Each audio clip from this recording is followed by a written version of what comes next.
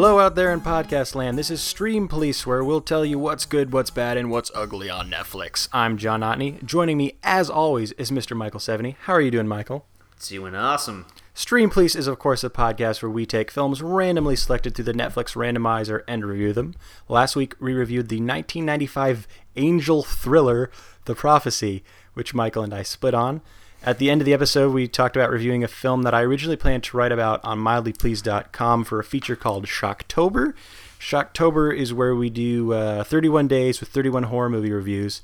This year's theme was the 1970s, and that means we will be reviewing the 1975 Canadian horror film Shivers, which, if I'm not mistaken, is the feature-length debut from body horror auteur David Cronenberg.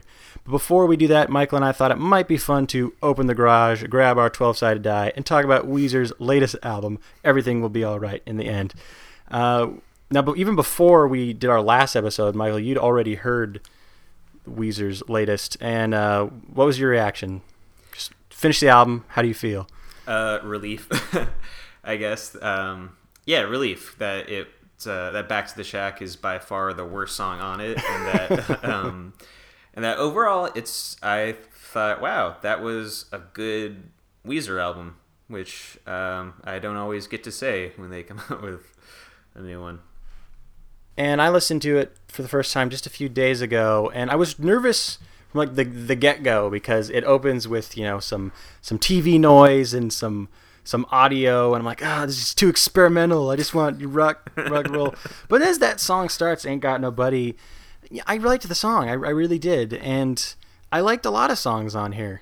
And I think one of my worries early on that it was going to be inconsistent, and there probably is a couple songs where every once in a while there's like a sound that I hear that's like, oh, that's not like old Weezer. But for the most part, I think it all works pretty well, and I had a good time. Aside from Back to the Shack, I can't really think of any moments in particular where I was like, why did they have to make this? Bleh.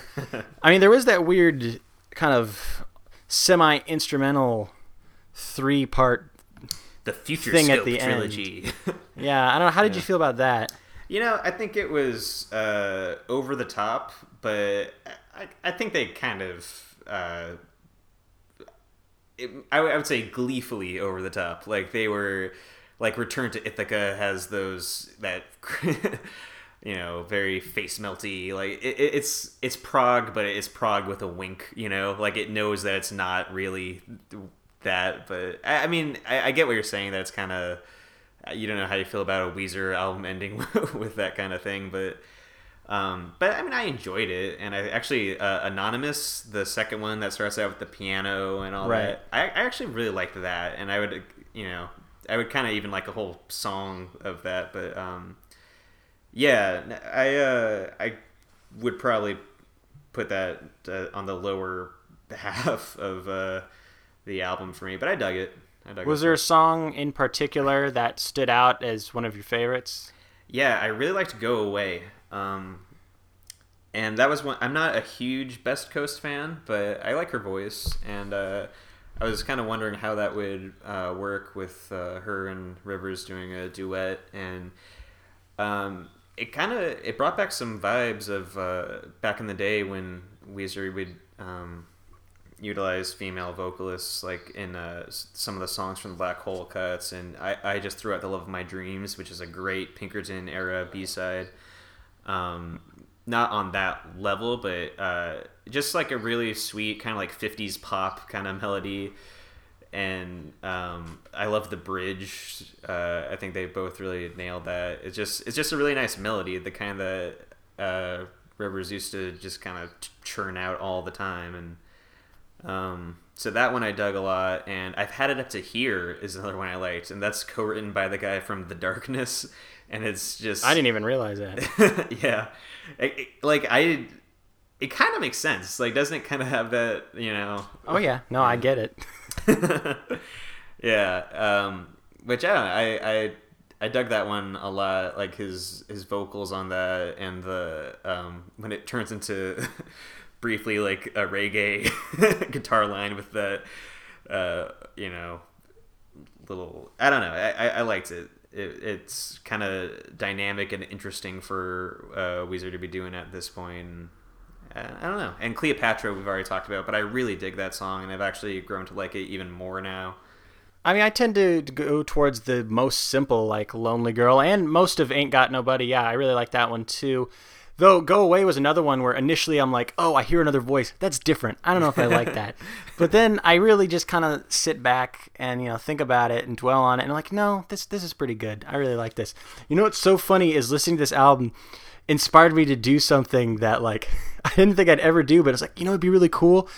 A while back we were talking about, like, every once in a while there's like one or two really great like Weezer songs on a not so great album, or like something kind of like that. So I thought it'd be fun if I took all those songs that I could think of that remind me of old Weezer, like, and then take some B-sides and then just songs I like and make like my own Weezer album. Like, yeah. I wish this had been the fourth album, like after the Green Album. My rules were it had to be after the Green Album. I could basically pick any song I wanted, and including like old B-sides from Pinkerton or the Blue Album, and make my own album. So I did that. Awesome. And I got like a bunch of B-side stuff. I could send this to you on Facebook, and then if people are interested on my Weezer playlist, I could put it in the blog posting. Holy shit, this is music to my ears, because I do this all the time. Not just with Weezer, but with, wow. I'm totally... Like, this is the album I wish that I could have gotten.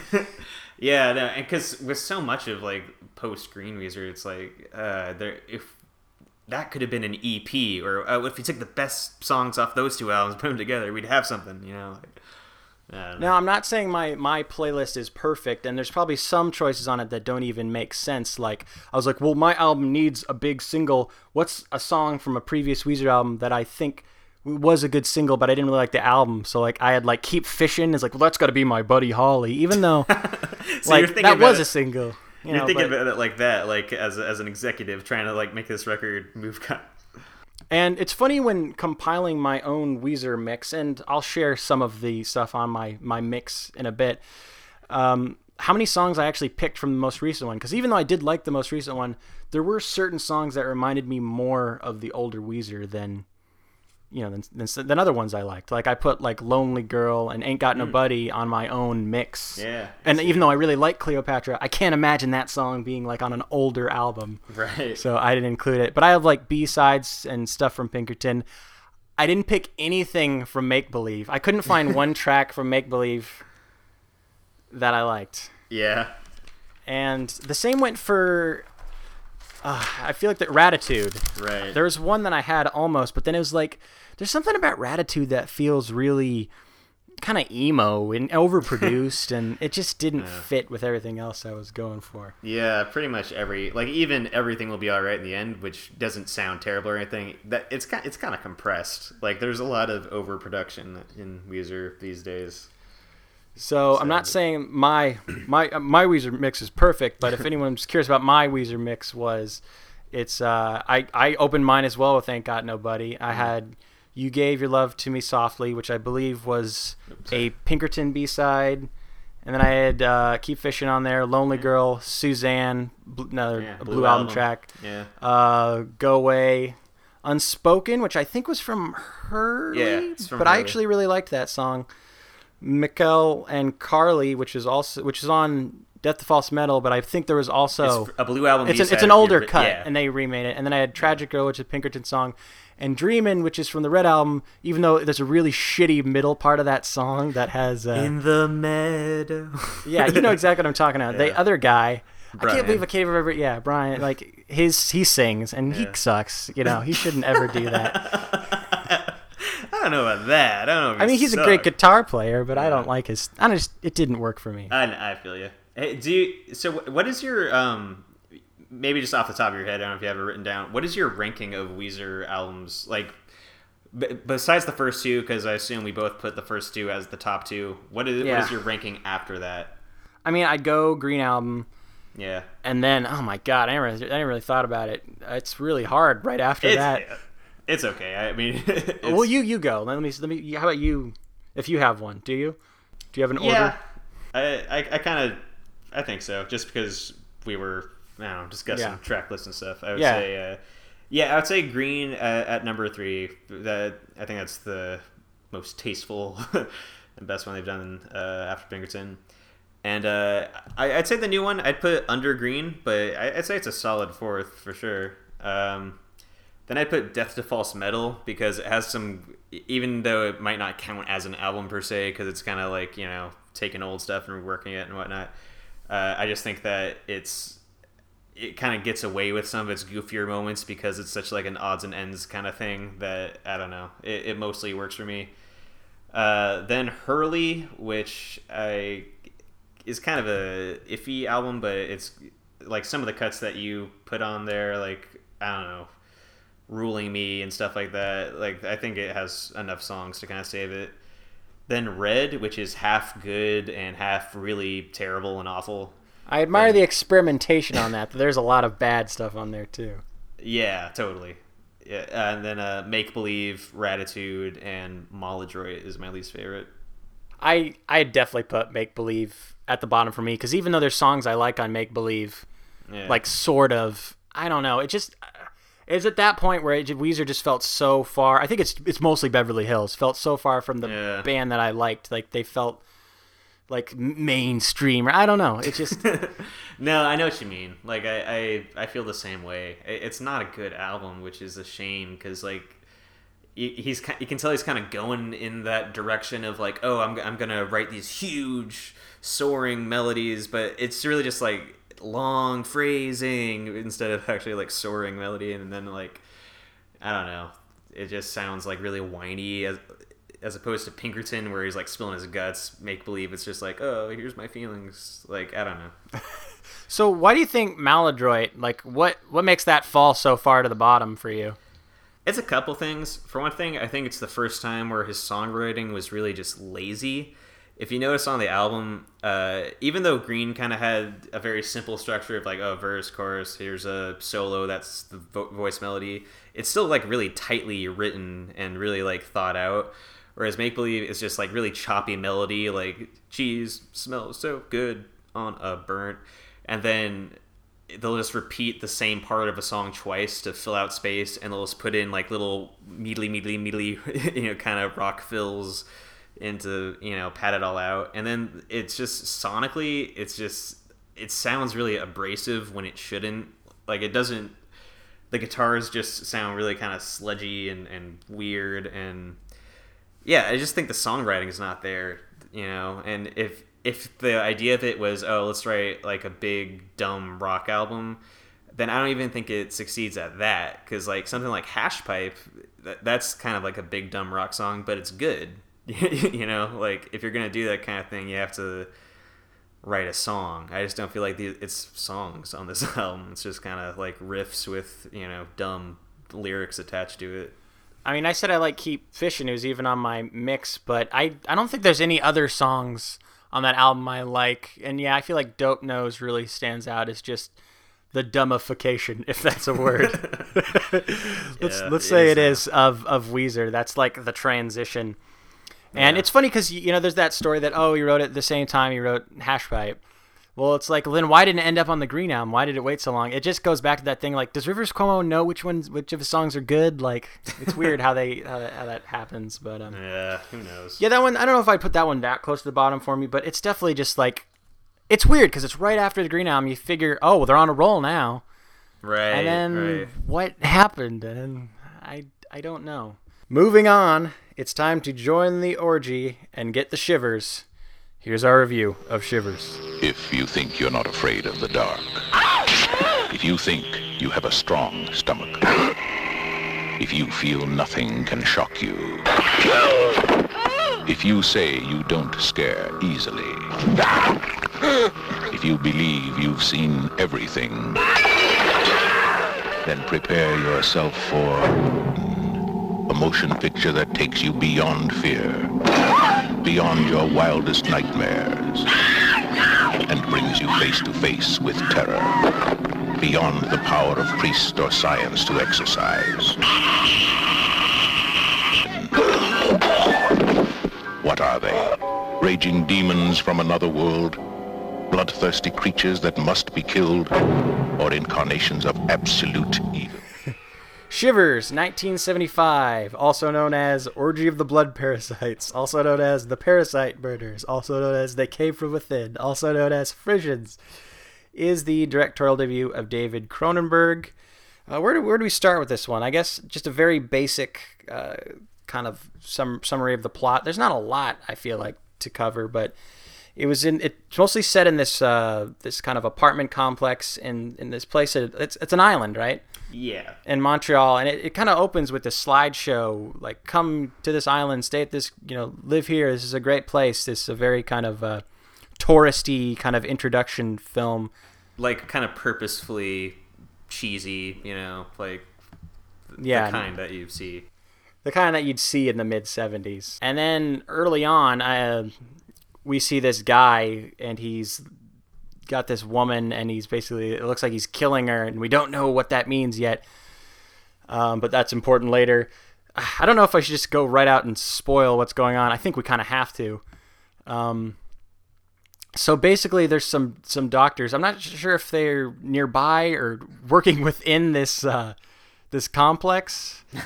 The location, the setting is a little sketchy for me sometimes, but anyways, somewhere on this island there's these doctors who have created these parasites. They're like these big slugs. They kind of look like big, bloody, crawling tongues. And supposedly they're supposed to replace the functions of certain organs. Like, you need a kidney, you put this parasite in you, and it helps. But then there's this other doctor, Dr. Hobbs, who is using it for a different purpose. And he wants to put these slug-like things into people, and it unleashes... It kind of turns them into, like, sex maniacs, because he wants to bring people back to their most, like, primal states. Does this sound correct so far? Yeah, and like, that's kind of... I think there's a line of dialogue that's like, yeah, it's a return to the primal state, or whatever. Now, right off the bat, I was a little confused on how one of these doctors who was developing this said that it's for organs, but then this other guy brings up what, to me, sounds like a totally different function. Did that confuse you, or am I missing something, or... From what I can tell, are you talking about earlier in the movie where he's talking about the parasite that ate the guy's bad kidney? Yeah. Okay. I think that was just a separate conversation about a different... Okay. It's just kind of setting up that idea of, parasites infecting what the it body. could do. Foreshadowing. Yeah. Not necessarily what it actually does. Sure. And then I believe that woman at the beginning of the film was... He's trying to stop the creature, because when you when you have sex with someone else, it spreads. It's like an STD kind of, and it just turns more and more people into sex maniacs. And that is essentially something that spreads throughout this complex. And the movie is organized in kind of a chaotic kind of order. It's not... It just jumps from character to character. Really, the only central character we have is there's a doctor who... I guess is the on-site doctor at the complex, played by Paul Hampton. But aside from him, I mean, there's some other people you see a handful of times. For instance, there's this guy who's on, like, the DVD cover who I was like, is that David Cronenberg? Is he in the movie? There's an actor who looks vaguely like David Cronenberg. It's not David Cronenberg. Like, he gets infected, and you kind of follow him through that the states, his development with the creature. But for the most part, it's just cutting from character to character, seeing these slug-like things move around and infect people. How did that strike you as the way to organize this film? Like, did you appreciate that? As a way, just the narrative following the narrative characters? Structure. Like, do you think you would have rather seen it to kind of play forward in a more straightforward narrative where we follow a central character? Or did you prefer it jumping around? Because it was kind of an interesting approach. I can see that. I mean, the idea that this sort of mini epidemic or I don't know what the word is, but that hasn't spread beyond that complex yet. So you can see the disease carry on by following all these characters running into each other. Yeah, I mean, I think that's perhaps a more interesting way for the plot to move forward rather than following one guy as he goes through all of this, crazy pandemonium. And I think it's also because given what the parasite does, it makes more sense to see all these different characters, showing these symptoms, and then that way when it finally does come down to the one guy that you're following who hasn't been affected yet, then it makes it even more frightening that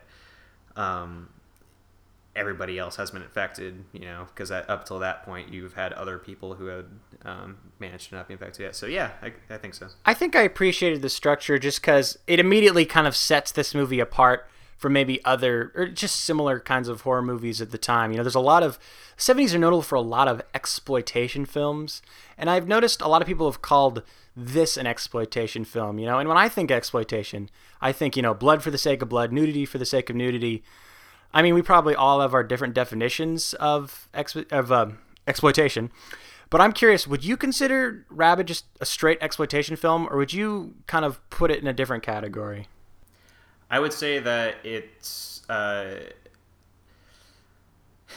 would say that it, much like how Roger Ebert in his review, which I think we talked about last time. I don't even know if we made the episode or not, but Roger Ebert talked about how he saw this on a double bill with the movie Snuff, and that seeing this movie, he went into it expecting it to be just like Snuff, and that he thought it was just going to be completely thoughtless, but that he was, even though he wasn't completely positive about the movie, he was pleasantly surprised, I guess, that it had more thought into it, and for him, that made it rise above the level of exploitation. For me personally, I can sympathize with that, but I actually had a lot of problems with this movie, and I would say that despite its intent, I would say that its intent isn't exploitive, and that it's coming from a place that isn't just using all these images and these plot points for the sake of provoking, but that the outcome ends up being exploitive and ends up being provocation without when it needs to have more behind it. That's how its conclusion I came to.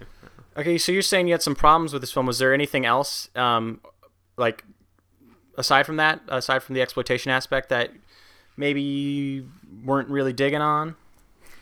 Well, yeah, I mean I think the exploitation thing is something that it's not just that one element. I think it kind of affects kind of every level of the film. I think that I think it starts from the idea, which is that, from my interpretation, he's making kind of a movie about the 70s and I mean, maybe not the 70s, but that part of the 20th century post-sexual revolution, kind of everything that goes along with that, the things that are ostensibly freeing about that, as well as the things that are perhaps kind of terrifying about that. And I don't think that's a bad idea for a movie. I don't think that's a bad idea for a horror movie.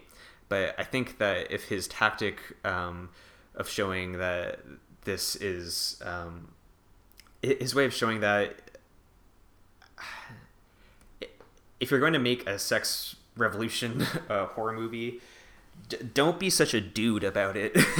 You know what I mean? Like from the opening where it shows the schoolgirl and the guy, the original doctor. I feel like, okay, so here's violence against a woman, which that's always playing with fire on screen, just because of the social ramifications of that. I'm not somebody who believes that art or entertainment is something that kind of I don't know. I believe that that's something that you have to handle very carefully, and I don't think that Cronenberg's intentions were bad, but I remember seeing that and thinking, okay, the critique here that I see that he's making, or the point that I see that he's making, that the sex revolution ends up being this kind of being this very frightening thing because of the anxieties and the sexual anxieties that people have ingrained in them. I think if he's going to make that point, he's only weakening his point by showing all these people raping each other and making rape into this kind of weapon of this horror monster. It becomes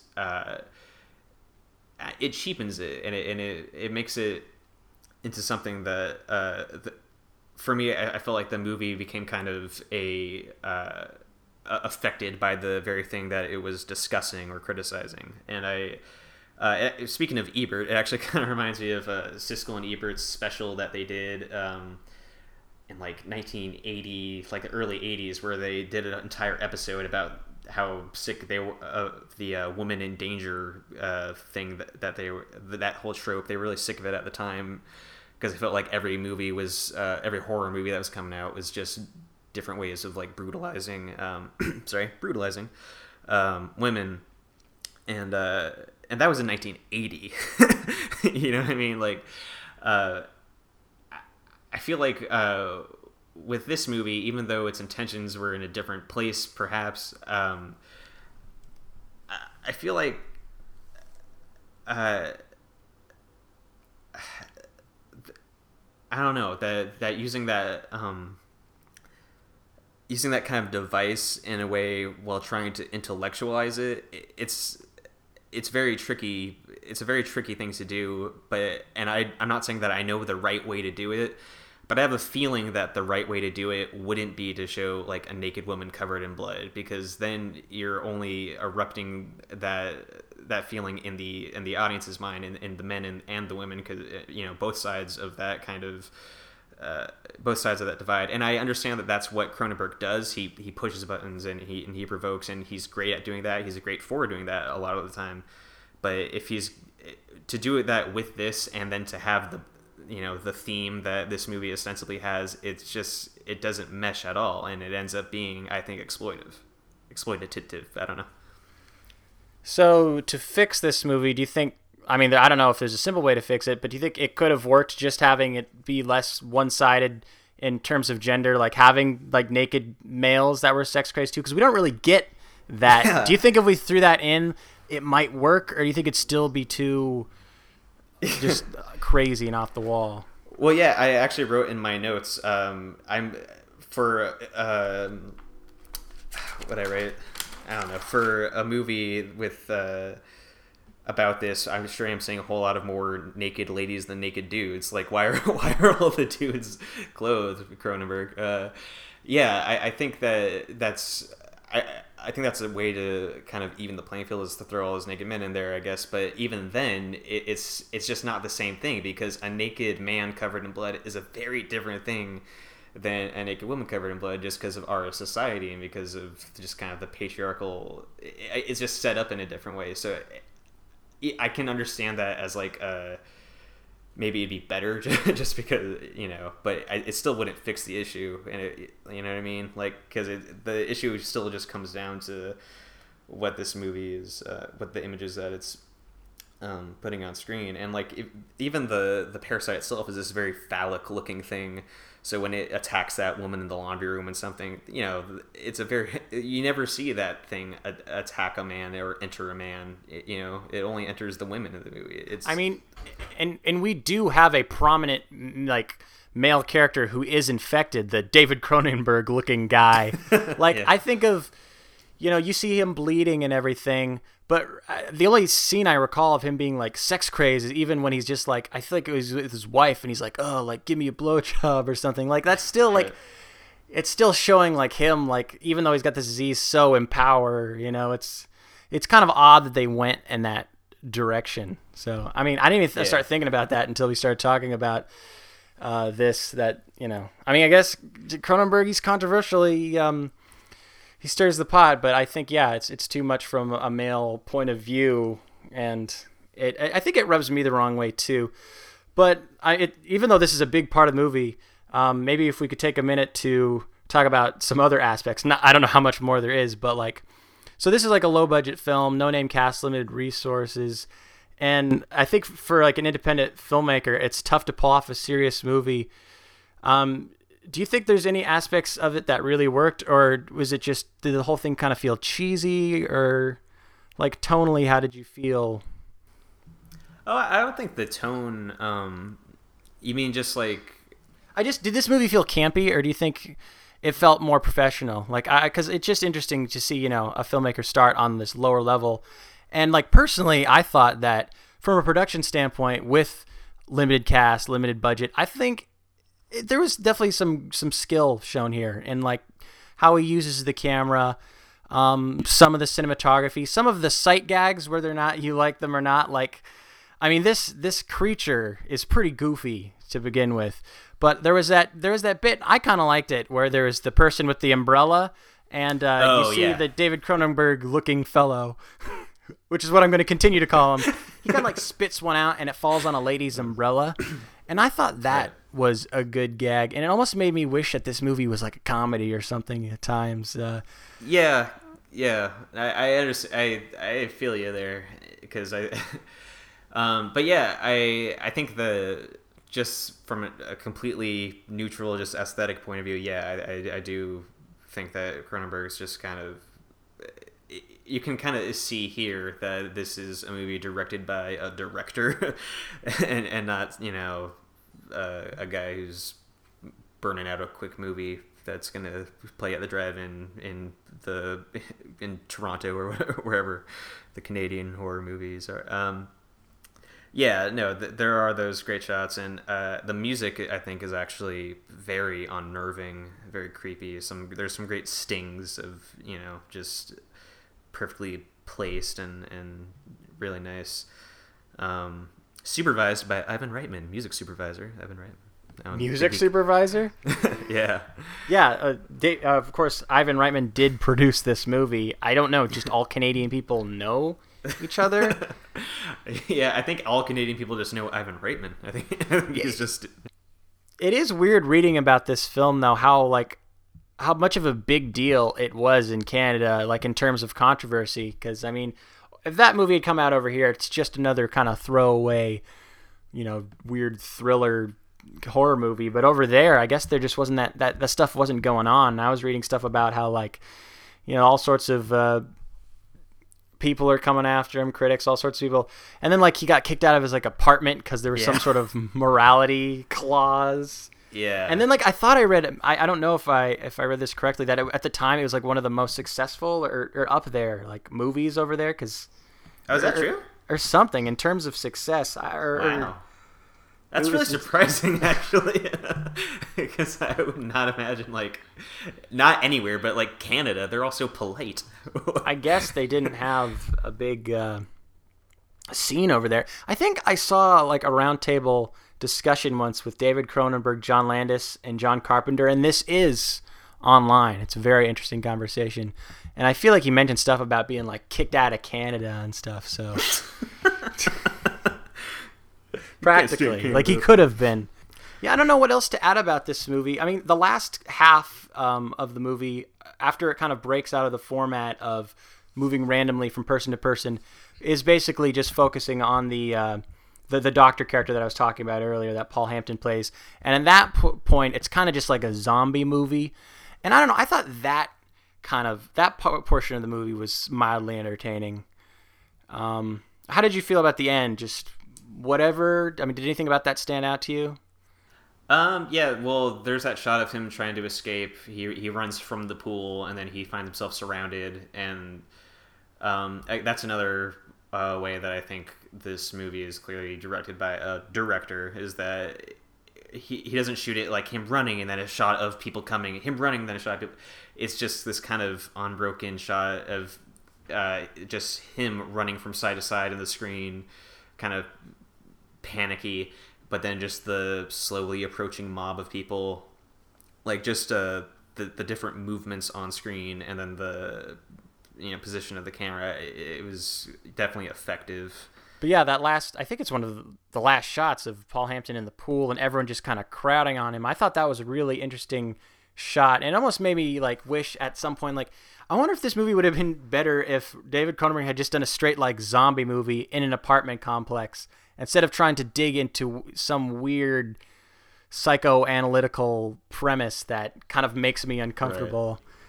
Right. I mean, it's moments like that where I don't know, there's stuff I really like about this movie, but there's also things that really just make me feel uncomfortable and just I don't know.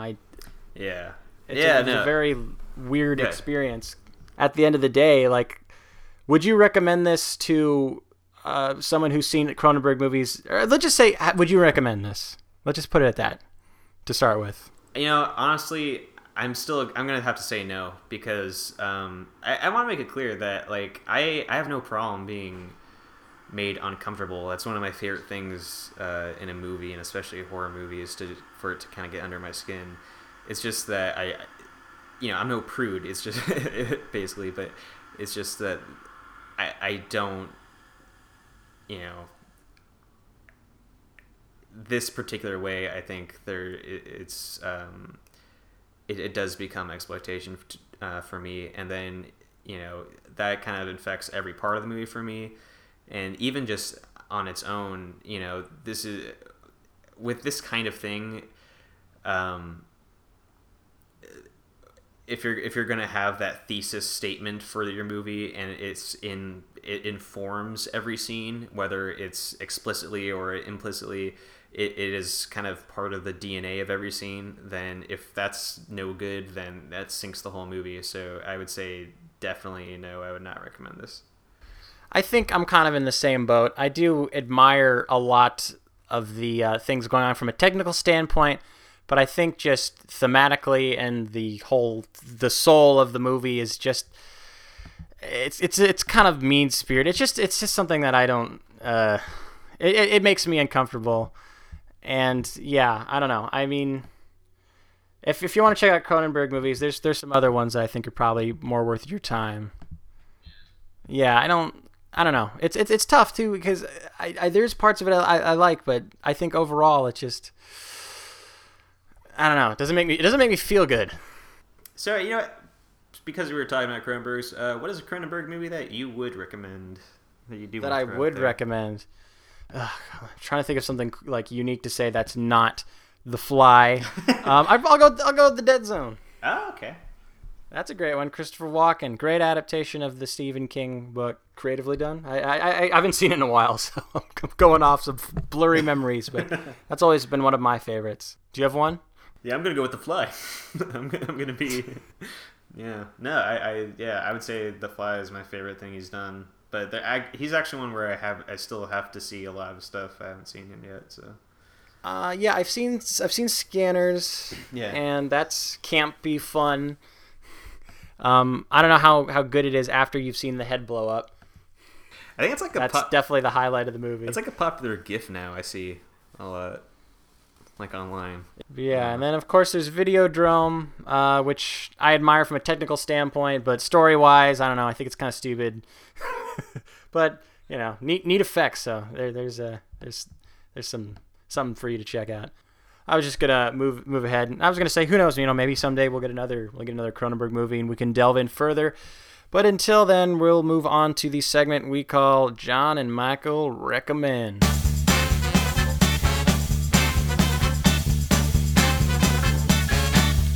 Of course, this is the segment where we take movies we've seen, preferably on streaming, but just whatever, and recommend them. I'll go first. Since I've been doing Shocktober all month, all however many days it's been. So I've been doing Shocktober all month, and there's already been a couple movies that have really stood out, and I think the biggest surprise so far was a movie that I watched. I knew nothing about it going into it. It was called The Other. It's from 1972. It was directed by Robert Mulligan, who directed To Kill a Mockingbird. And this is based off a book by Thomas Tryon, and he also wrote the screenplay. And it's this movie set in the 30s. It's in a farmhouse, summertime, and there's these two kids called Niles and Holland, and they're always just kind of playing around the farm. Niles is more soft-spoken. Holland is the troublemaker, yet Niles always seems to get caught with Holland's pranks because he looks just like him. But then at some point, just bizarre stuff starts happening on the farm. People start dying in mysterious ways. There's this one scene that's terrifying where there's some other kid who's in a barn and he's going to jump into some hay and there's a pitchfork in there and it cuts away, but it's the most disturbing thing ever. Nobody is safe in this movie, and there's some very dark twists and turns, and there's some big twists that aren't hard to figure out, but I still enjoyed that, even figuring that out. Roger Ebert wrote some very nice stuff about this film that I saw on Wikipedia. I'll just read what he said because I really like it. He says, The Other has been criticized in some quarters because Mulligan made it too beautiful, they say, and too nostalgic. Not at all. His colors are rich, and deep and dark, chocolatey browns and bloody reds. They aren't beautiful, but perverse and menacing. And the farm isn't seen with a warm nostalgia, but with the remembrance that it is haunted. And I think it's a good point. It's this movie that kind of looks like this idyllic setting, but then really taps into the dark side of that, and almost the dark side of being young, like being a kid and all the scary things when you're a kid. So I saw that movie on YouTube, actually. I don't know if it's even on DVD. I think it is, actually. But I never heard anything about it, but I really loved it. It was very, very disturbing, very scary. And it has a very small appearance by John Ritter. Oh, really? So The Other, check it out. Michael, what do you have to recommend? Oh, wow. I really need to check that one out. I was under the impression that this was on streaming, but I just realized that this was downloaded onto my computer, so I did not actually watch it on Netflix. But anyway, it's pretty easily available if you want to check it out. It's called Sound of My Voice, and it's a movie directed by Zal Batmanglij, and I believe that's the pronunciation, and written by Britt Marling and Zal Batmanglij. It can be described as a thriller, but it's basically a movie about this substitute teacher / documentary filmmaker or aspiring documentary filmmaker and his girlfriend. They're a couple that are trying to make a documentary about this small cult that is growing in LA, and that the leader of this cult, who's played by Britt Marling, is this woman named Maggie, who claims that she is a time traveler from the year 2054, and basically the idea behind this little cult, obviously they don't think of it as a cult, is that she is from the future and she's trying to take these people and prepare them for the future, and that she's going to enlighten them and take them into her land. She talks about the future as this kind of ravaged by war and death and hunger kind of place, and she's basically returning back in time to find followers that are basically the chosen ones to prepare those people for the future, so that they can survive, and she's just this very warm and inviting presence, and her kind of disciples are just in love with her and in love with this idea, and the filmmaker and his girlfriend pretend to be interested in the cults so that they can make this documentary, but without spoiling it, because this is a movie that really just it's best to see the plot unfold on screen, I guess. They soon find themselves kind of in over their heads, to use the most generic description possible. And it's just a really interesting story told in a very interesting way. It's not quite as good as this, but I was first reminded of Upstream Color, which is one of my favorite movies of the last few years. Just in kind of it's sci-fi, but it's sci-fi in kind of the broadest sense. It's and the way that it's told kind of reminds me of Upstream Color.